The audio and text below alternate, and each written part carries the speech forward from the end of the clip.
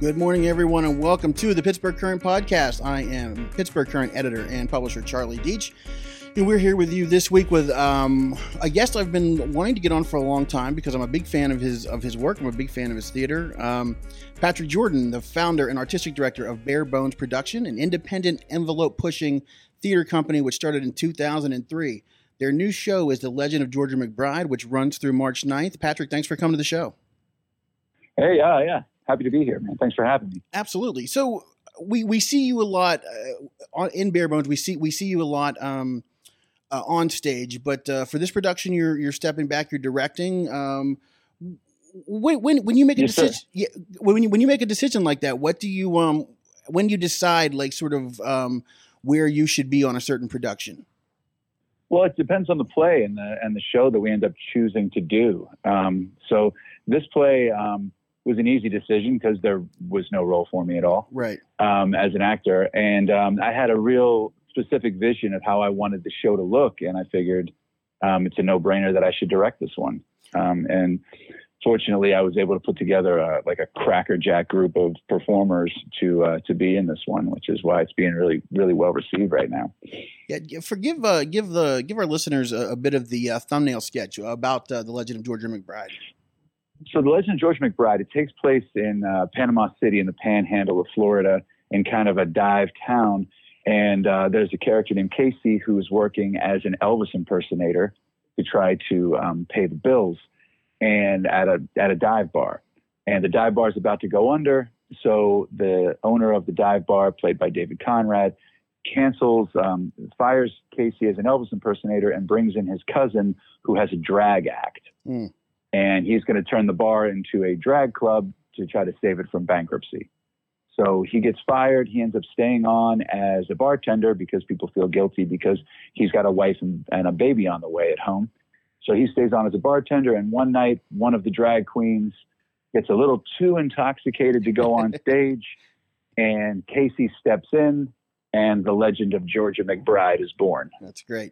What was it about the source material that really drew you to it when you decided to give it because you guys push, like I said, you guys push the envelope. I mean, you're not afraid of any production. We'll talk about some of the other stuff you've done, but what was it about this that you said we got to do this?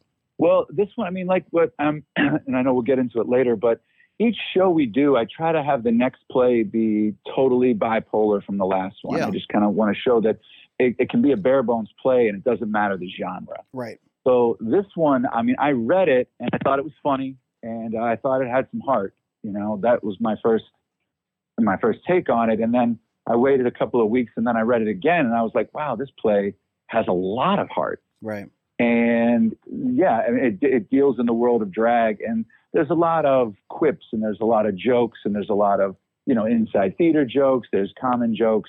There's the drag numbers, which are epic. There's the costume changes, which are epic. But at the end of the show, you kind of are left feeling good and like with hope. And there's so much negativity right now in the press. There's so much, everybody's kind of got a chip on their shoulder. And I felt like, let's lighten things up a little bit and go with like a more heartfelt message while still keeping it a bare bones show. And if you see it, you'll understand what I'm talking about. And you can read Ted Hoover's review of The Legend of Georgia McBride on PittsburghCurrent.com. He liked it a lot, as a lot of people have. The reviews have been good. Word of mouth has been great. Actually, we added a date on Sunday, March the 10th, because the rest of the run's pretty much sold out. And I'm talking, and I might probably figure it out by noon today, but we might have to extend a week. That's great. No, that's great. Yes, we might run the show till the 17th. And you guys have, you guys have done that in the past with some other shows. Kind of taking that as a whole of sort of when you started Bare Bones. Was there a point in since you began where you kind of said, or you realize we're on to something here? People want to see this type of work. Where was it in your sort of? Yeah. I mean, I would say the big turning point happened in about 2005. Yeah. But the first show we did was a play called Bash by Neil LaBute. And we did this play because we didn't think that we thought that there were a lot of playwrights out there that weren't getting produced in Pittsburgh because they were maybe pushing the envelope, like you said, a little too far, or maybe a little bit too edgy or a little too thought-provoking. And people were kind of either afraid of it or they weren't doing it. There was a lot of classical works being done. Not that there's anything wrong with that, but there was a lot of more like, situational comedies, stuff like that were happening, which are great. But there was like playwrights like Neil LaBute. There were playwrights like Kenneth Lonergan. There were playwrights like Tracy Letts, Stephen Adly Guirgis that weren't getting produced in Pittsburgh for some reason. And I think it was because, there was a stigma of either language or content or anything like that. So we were going to do one show and it was going to be like one and done. Mm-hmm. One of the names for the theater when we were passing it around was going to be like Shot in the Arms Theater. We were just going to do like one show and be finished. So we did the first show underneath the old Forward Lanes bowling alley in the storage room behind in the storage room of a vintage clothing shop called Backward on Forward. And you could hear the bowling balls rolling overhead. We used basically the set was my living room, including my lamps. We had no theater lights.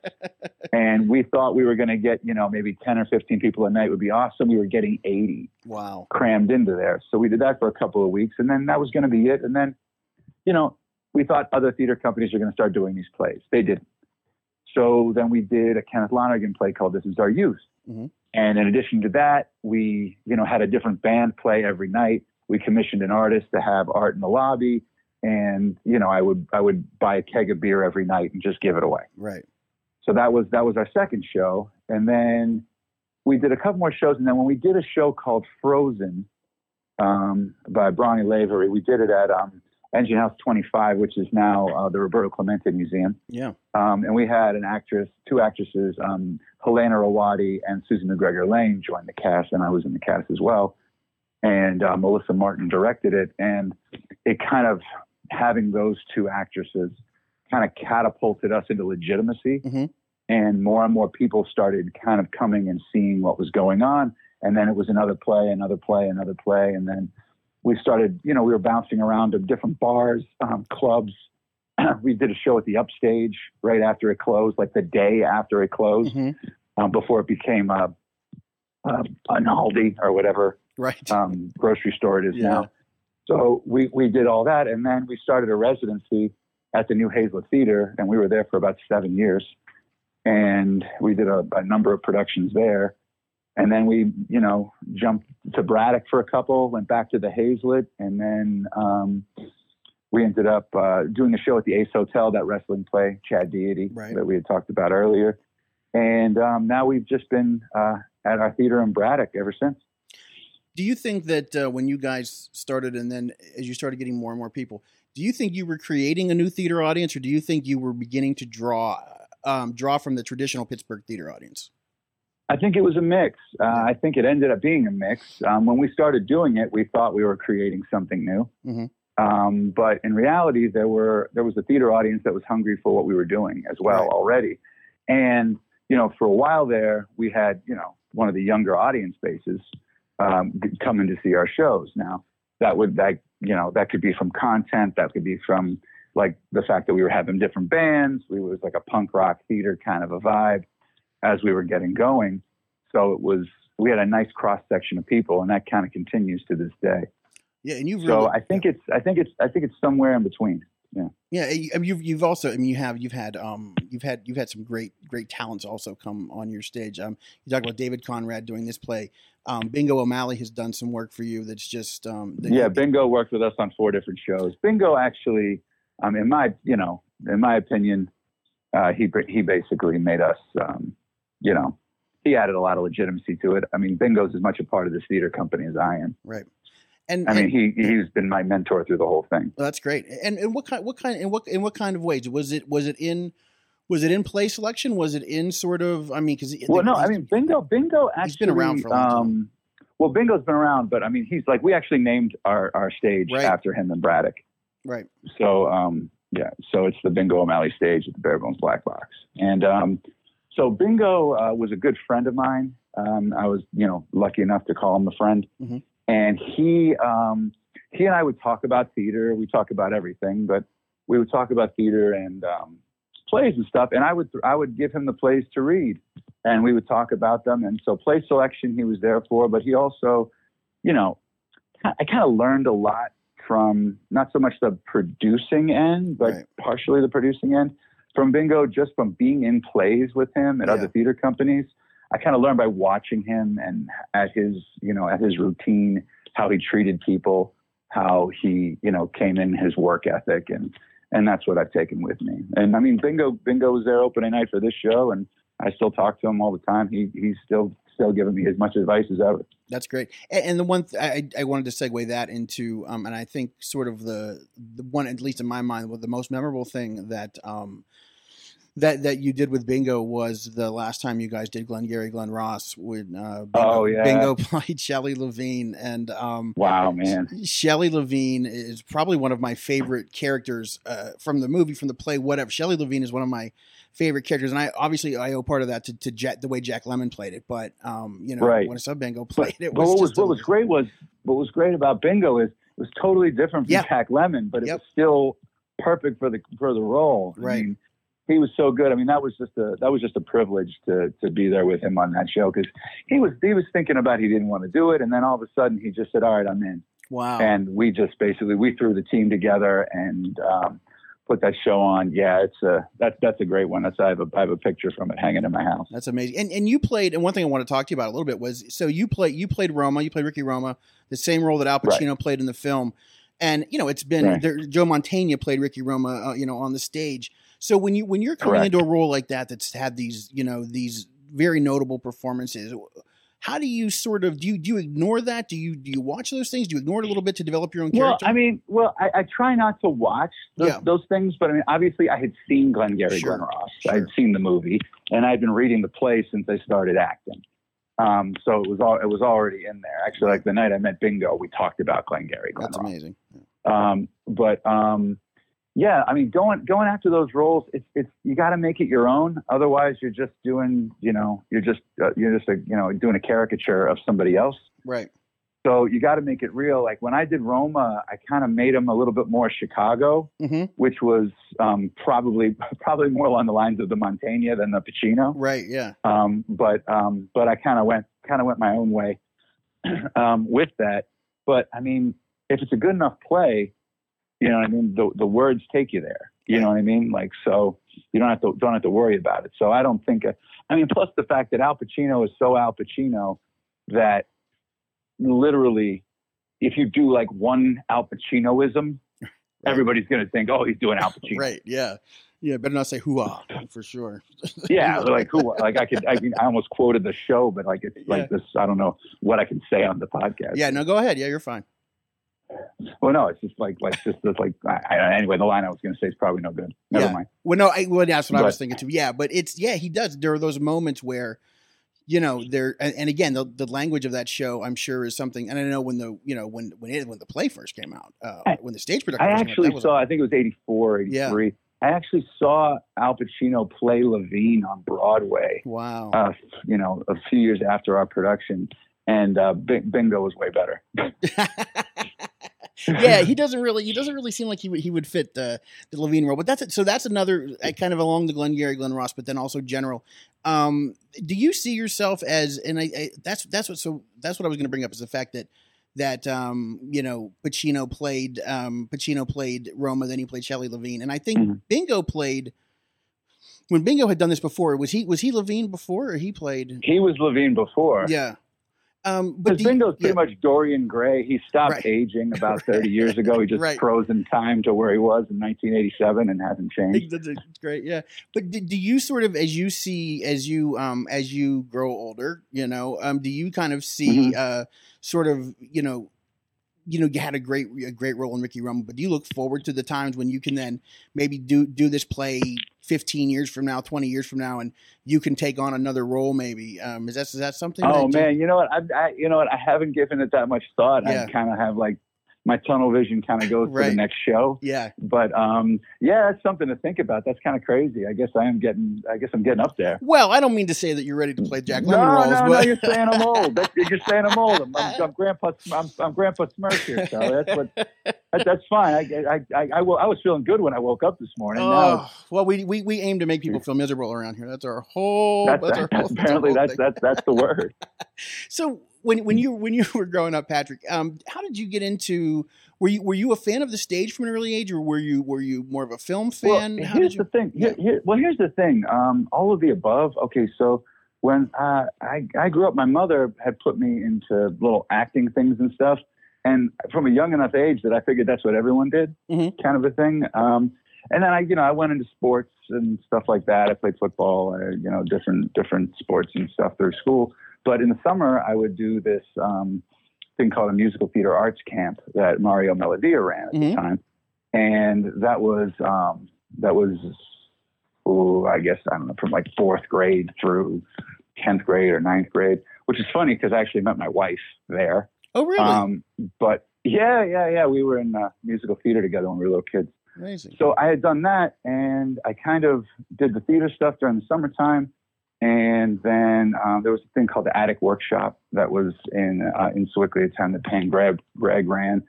So I did that kind of stuff at the same time when I was, playing baseball and whatever other normal sports. It was just kind of like part of the curriculum. Then when I hit high school, I was like, playing football and kind of thinking I was going to do that for a career, which was a ridiculous thought on my part.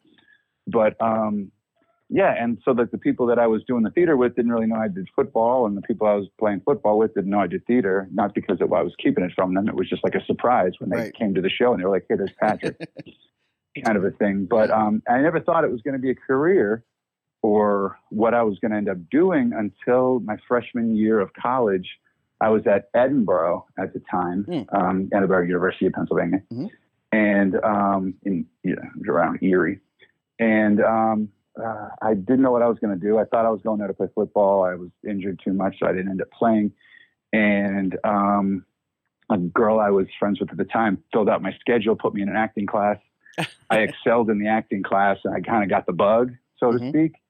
And I, picked up, transferred down to Pitt, got some agency representation, and went to it.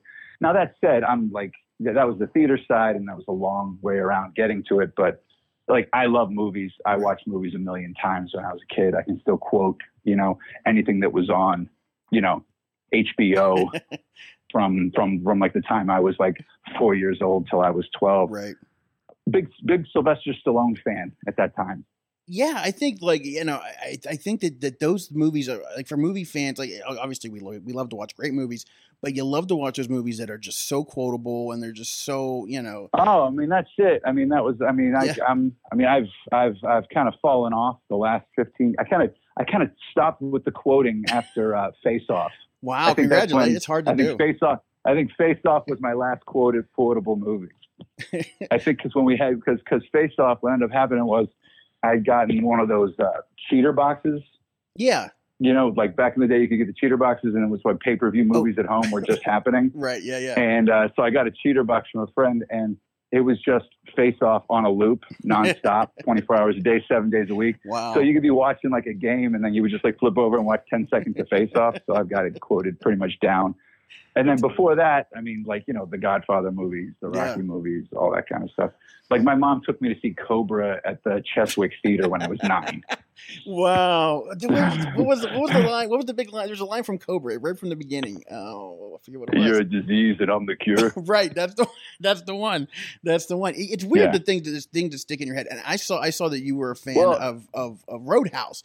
But my Patrick Swayze, big Roadhouse. My Patrick Swayze line, for some reason, is from the movie Next of Kin, when he goes and he says, I believe in the hereafter, and you know what I'm here after. I forget who played his wife, but it was one of those things. Yeah. And it's weird. Like, I don't know who's seen Next of Kin more than once, except for me. And that sticks with you. My favorite line from Roadhouse was probably, other than everything Sam Elliott says, but my favorite thing from Roadhouse was probably when the one guy goes, well, he's like, everyone should be nice.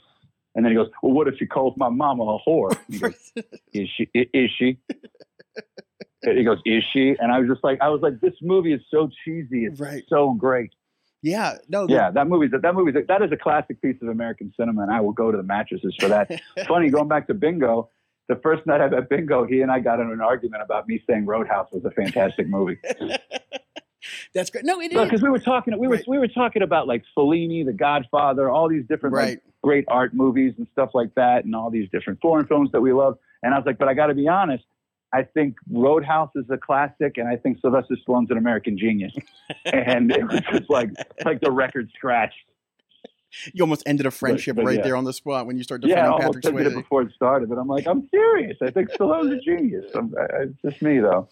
Yeah, but that's just the time that the time you're talking about, the time that at least that we grew up in, it was like this great, just these great movies that really didn't care necessarily about plot or it was just great lines of fun, a lot of action. It was just, I mean, those are the kind of things that I grew up on. Like I met Tony Scott, and well, obviously when he's still living, and I just talked to him about The Last Boy Scout for like 5 minutes. I totally geeked out on him. I love The Last Boy Scout. He was like, really? And I'm like, so I talked about The Last Boy Scout for like 5 minutes, and he was like, so do you want to audition? Because I went to audition for him for a movie, and I literally just was like a 2-year-old. I was like, so when The Last Boy Scout, so was Bruce Willis, was Damon Wayans really like?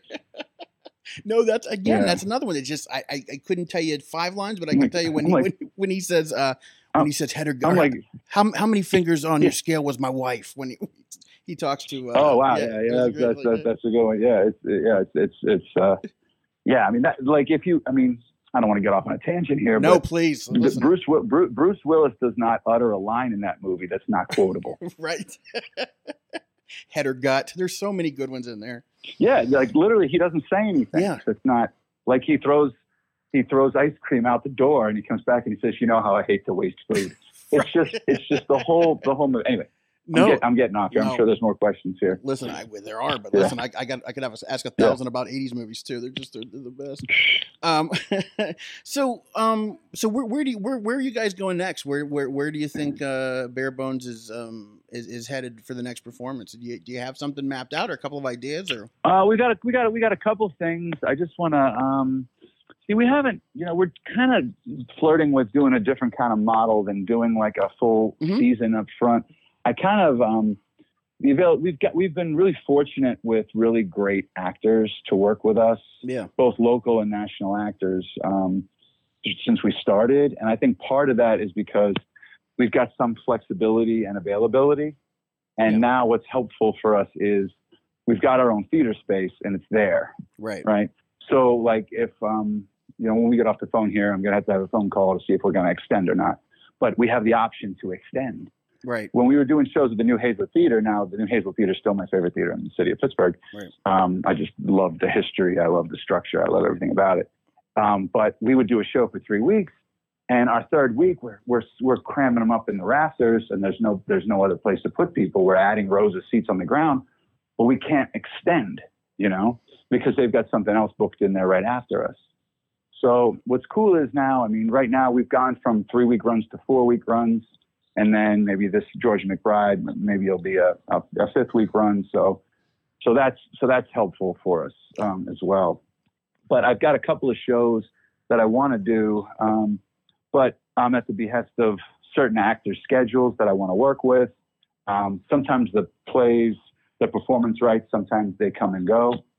So things kind of move around a little bit.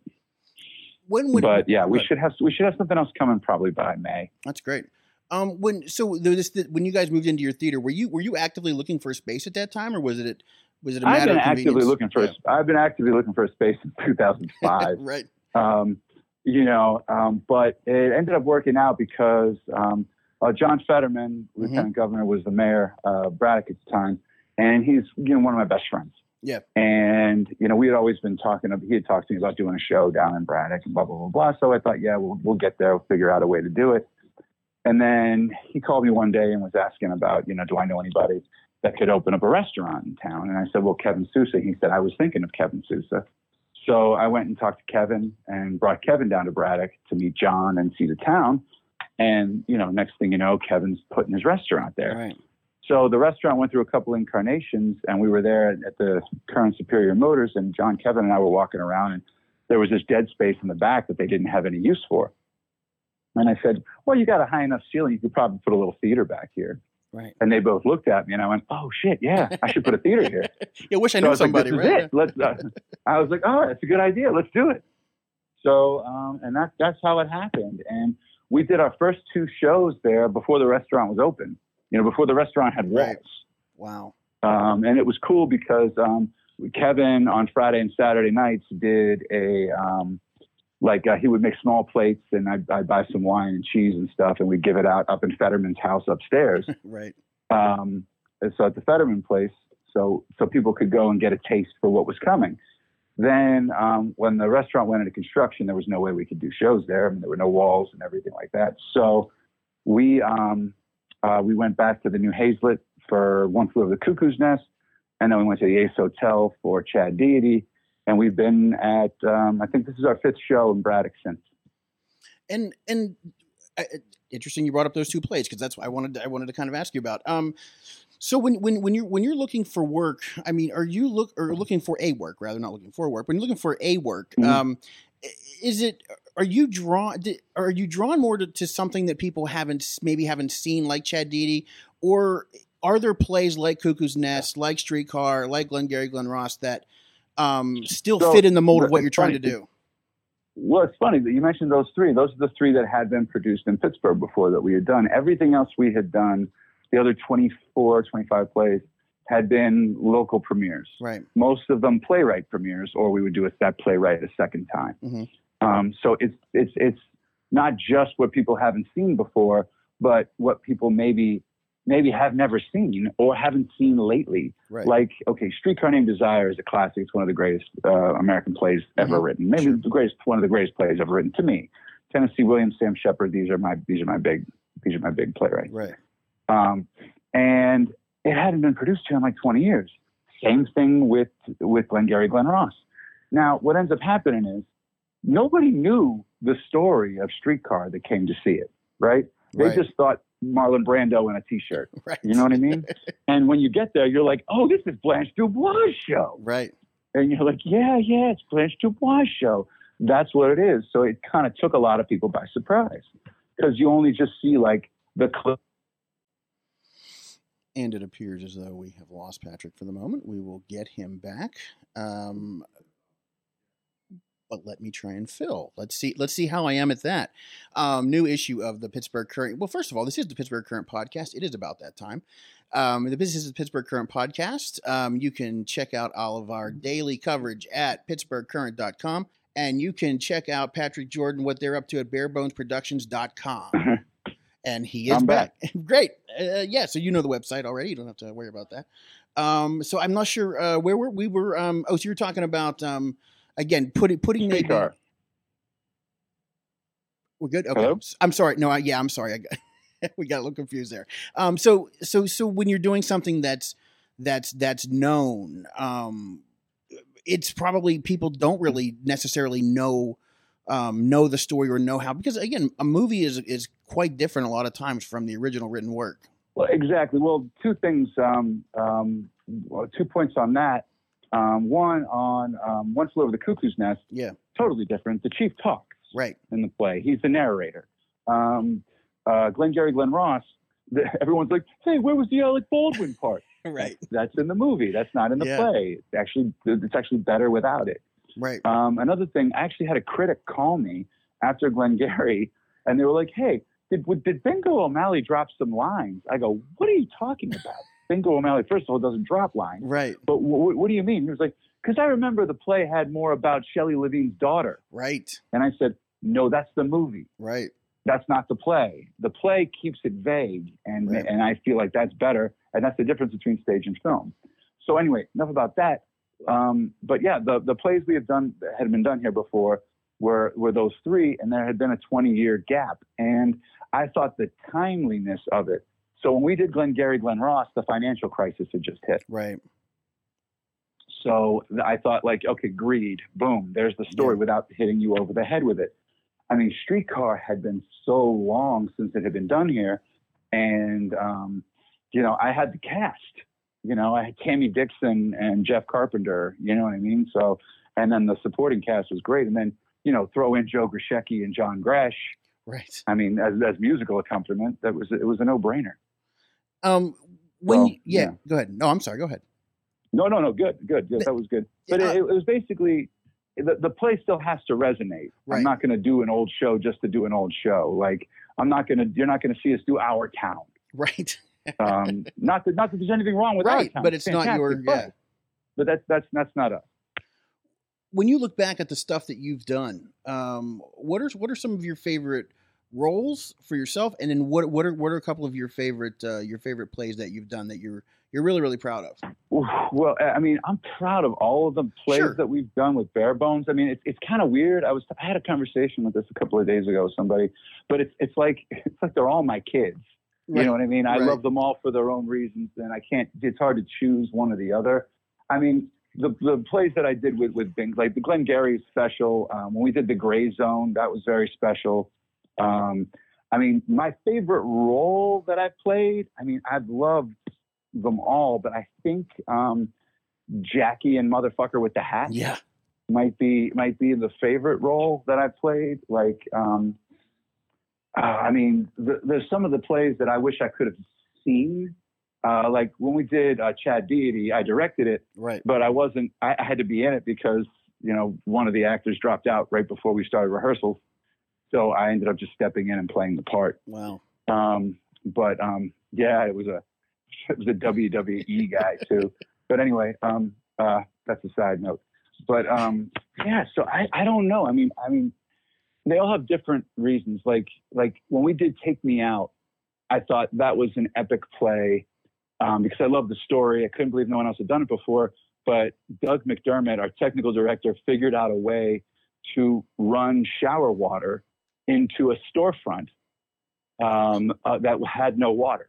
Like, wow. You know what I mean? It was just like, it was like a banquet room. It was called Navara. It was attached to the old Bossa Nova, and it was an empty room. And the owner of that place, Robin Fernandez, literally thought we were just going to put some chairs in a circle and put on a show. He left for a weekend, came back, and we had like a full set built, raked stage, running water, showers. He was like, "What the hell did you guys do?"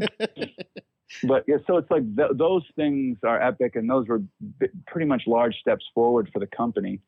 The first show we did in Braddock as a special place, American Falls, I just loved that cast. It was so great. And we literally just put up some curtains. There were no walls in that warehouse. There was no heating. There was no air conditioning, obviously. And there was very like you would have more electricity in your house right now. Wow. That we ran the show off of. Our lighting designer, Andy Ostrowski, is kind of a genius. Yeah. Is there a dream? We figured out how to pull that off. Is there a dream show for you, or something that you really, really want to do? Oh man, I don't know. All of them. I don't know. I mean, I've been really fortunate. Yeah. A lot of my dream shows have happened. Right. You know, like Streetcar was a dream. Glengarry was a dream. Bug and Killer Joe were dreams. I mean, it was just a dream to me to produce Killer Joe, like the Tracy Letts play.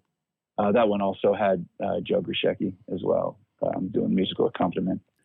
I mean, I don't know. I mean, my dream show is probably the next show, and I don't know what it is yet. That's great. It's the next one I work on. Yeah. Still waiting for the dream to be realized. That's good. That's good. That means you're always striving, always shooting for. Yeah. There's no stopping. And we are talking to Patrick Jordan of Bare Bones Productions, and as we, you can check them out at barebonesproductions.com. You can check us out at pittsburghcurrent.com. As we wrap up here, Patrick, thanks for talking about the theater company, and I want to change gears a little bit. Patrick and I had a friend in common, and a lot of you probably know about know who Jimmy Svedek is. Jimmy Svedek is Jimmy passed away a few weeks ago, and I don't think I know a better person on this earth than Jimmy Svedek was. He worked with kids. He was a poet. He was a police officer. He was a fighter. He was a fight trainer. I mean, he's absolutely, I've called him a Renaissance man for years, and that's absolutely what he is. And Jimmy lost a battle with cancer, like I said, just a few weeks ago. And Jimmy, I've known Jimmy for probably close to 20 years, and really a lot in the past 4 years or so. I think we grew closer. He would come up and hang out at our office. And one thing I will say that Jimmy was a very generous guy. And one thing that Jimmy was always collecting money or toys for the Police Athletic League toy drive at Christmas.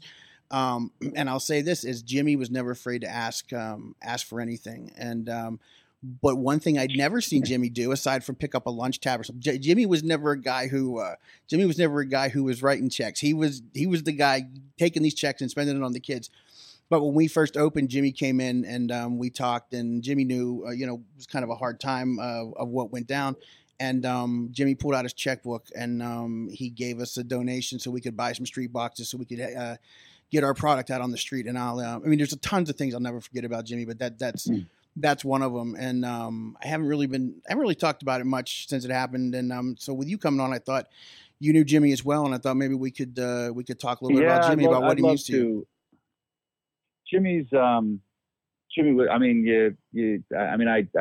a really long post and stuff about this, but to call him a legend is just putting it lightly. It almost cheapens the term, because he was 1 in a million. I mean, he's 1 in 10 million. Yeah. I mean, it's just, there was nobody like him, and I've been around a while. When Jimmy and I met, we hit it off right away. And you talk about Jimmy not being afraid to ask for stuff. I mean, there were days that there'd be 15 messages on my phone from him. He would just call me and keep calling, kid, we got to do this. But Jimmy and I kind of bonded over fighting, over boxing, right when we met. And then, I told him I was an actor, and he said that, he told me about Warrior and Nick Nolte and all this other stuff. And that was all well and good. But then he started talking about his poetry. And I kind of read his poetry, and we went crazy for it. And then he became like a family member. Yeah. I mean, after that point, we would talk on the phone several times a day. We'd get lunches constantly. I mean, he had me running all over the city. Like I'd be like, dude, I'm really busy. He's like, oh, just come with me. We're going to pick up a ring. We're going to take it up to my gym in the Hill District, and then I'll take you home. All right. Okay, Jimmy, let's just do that. You know what I mean? There's no way you couldn't say no to him. Yeah. And if you tried, he'd keep going at it until you didn't. His poetry is amazing. We did his poetry readings several times, probably maybe 20 or 30 times around the city. From what he did over at Hemingway's to large scale things that we did at larger theaters. I ended up connecting him with Attack Theater, and they based a dance show on some of his poems. But everything was always for the kids. Yeah. You know what I mean? He would, there was no greed in him. He just literally wanted to take care of everybody. And at one point, I think he had like 16 or 17 boxing gyms going. Right. And to walk around with Jimmy, it would be like he, wherever you went, he knew people. Yeah. Right. And it didn't matter if we were at a gym in the Hill District, if we were walking, if we were going to do a poetry reading in Homewood or whatever. He'd run into 5 people, and then boom, boom, boom, boom, boom. He'd connect the dots. He remembered all of his cases. He had total recall. Mm-hmm. So when he was a cop, and then when he was doing narcotics undercover, those stories. Yeah. It's Hollywood should be beating down the door for that. Yeah, and that's go ahead. But Jimmy was one of the first people at my house when I brought my daughter home. Oh. He was he was just a great guy, hysterical, told the funniest jokes, and he was all heart. Yeah. And what was crazy was, his heart wasn't working for him. Right. He'd be like, my heart's working at 4%. I'm like, you got to be kidding me. Yeah. Slow down. Like this last Christmas, I talked to him. He sounded tired for the first time. And I was like, what's up? And he's like, we did close to 10,000 gifts for the kids and blah, blah, blah. I said, you don't have to do it all yourself, Jimmy. Right. But he felt the need, man. He was constant state of motion. It's going to be a big loss. Yeah. I still can't imagine a world without him in it. He's bigger than life kind of character. Yeah. And Jimmy had been battling, various health ailments, but then, the cancer for a while, and it gets to the point. He always rallied. Yeah, exactly. It gets to the point that you're sure that this is it. And maybe you've spoken to him for the last time, and then he's, he bounced back. This is just a couple of months ago. And then he just bounced back in the office. Fortunately, I was able to visit him in the hospital when he got moved to hospice. We were in a 10 out of 12 days of rehearsal for the show.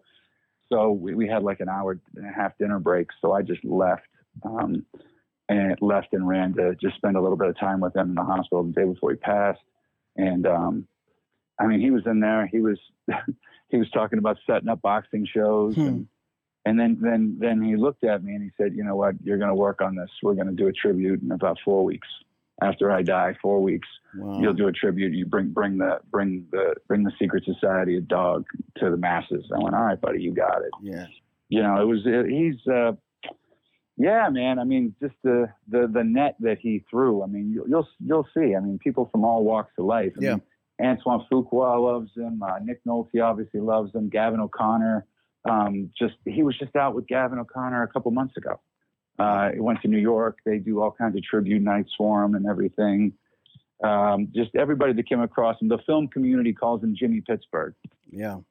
And the funny thing, there are people who, I mean, I think everybody knows who he is, but there are a lot of people that had, I'm sure, what they will classify as like a close relationship with Jimmy. And he had that with so many people, and he's just, how he had time to do it all was just, it was pretty amazing. So he understood something that a lot of people don't understand. Yeah. You know what I mean? He knew what was important, and he kept things moving. Yeah. You know what I mean? Like, he was in a million places, and his wife Gloria, amazing too. She's picking up the slack, and she's, you know, she just contacted me the other day to do ring announcements. I couldn't do it, so I have a friend doing ring announcements for one of her Golden Glove fights coming up this Saturday. Yeah. So.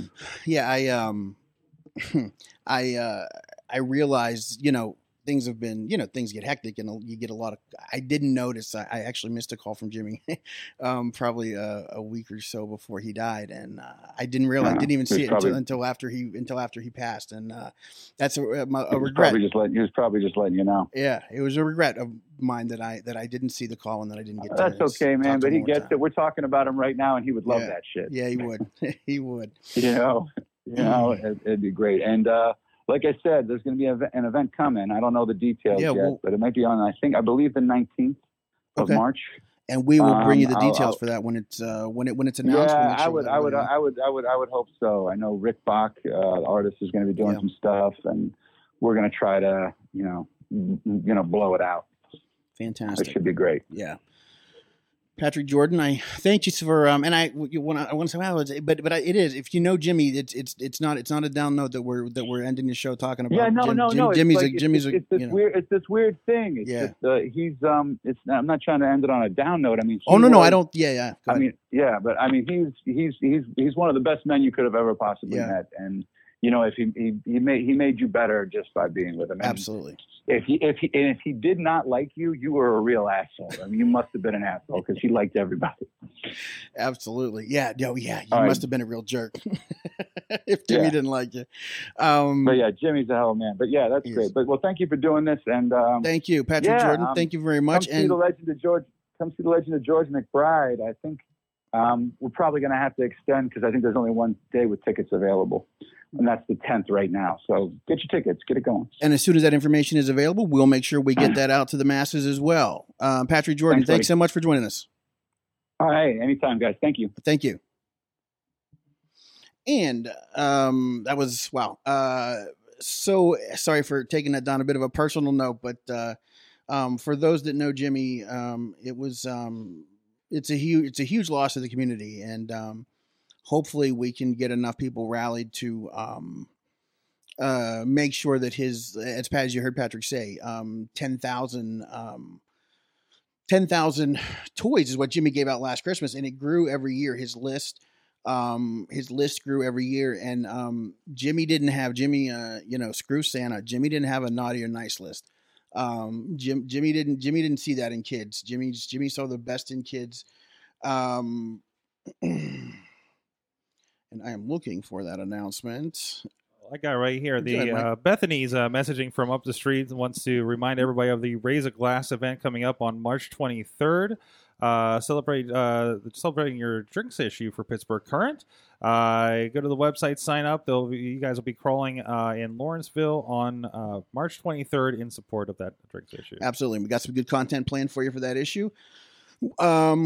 Check out this Tuesday. We'll be out with the new issue. Lots of arts and entertainment coverage. We're probably going to have a little something on the Pittsburgh Pirates. So look forward to that. And also, again, I think we made this announcement last time. We just hired, We have, in my opinion, three of the best columnists in the city: Ariana Behringer, Sue Kerr, and now Jessica Semler. So be sure to check out their stuff in the Pittsburgh Current this week and online. And this has been the Pittsburgh Current podcast. Thanks a lot for joining us, and we'll see you next week.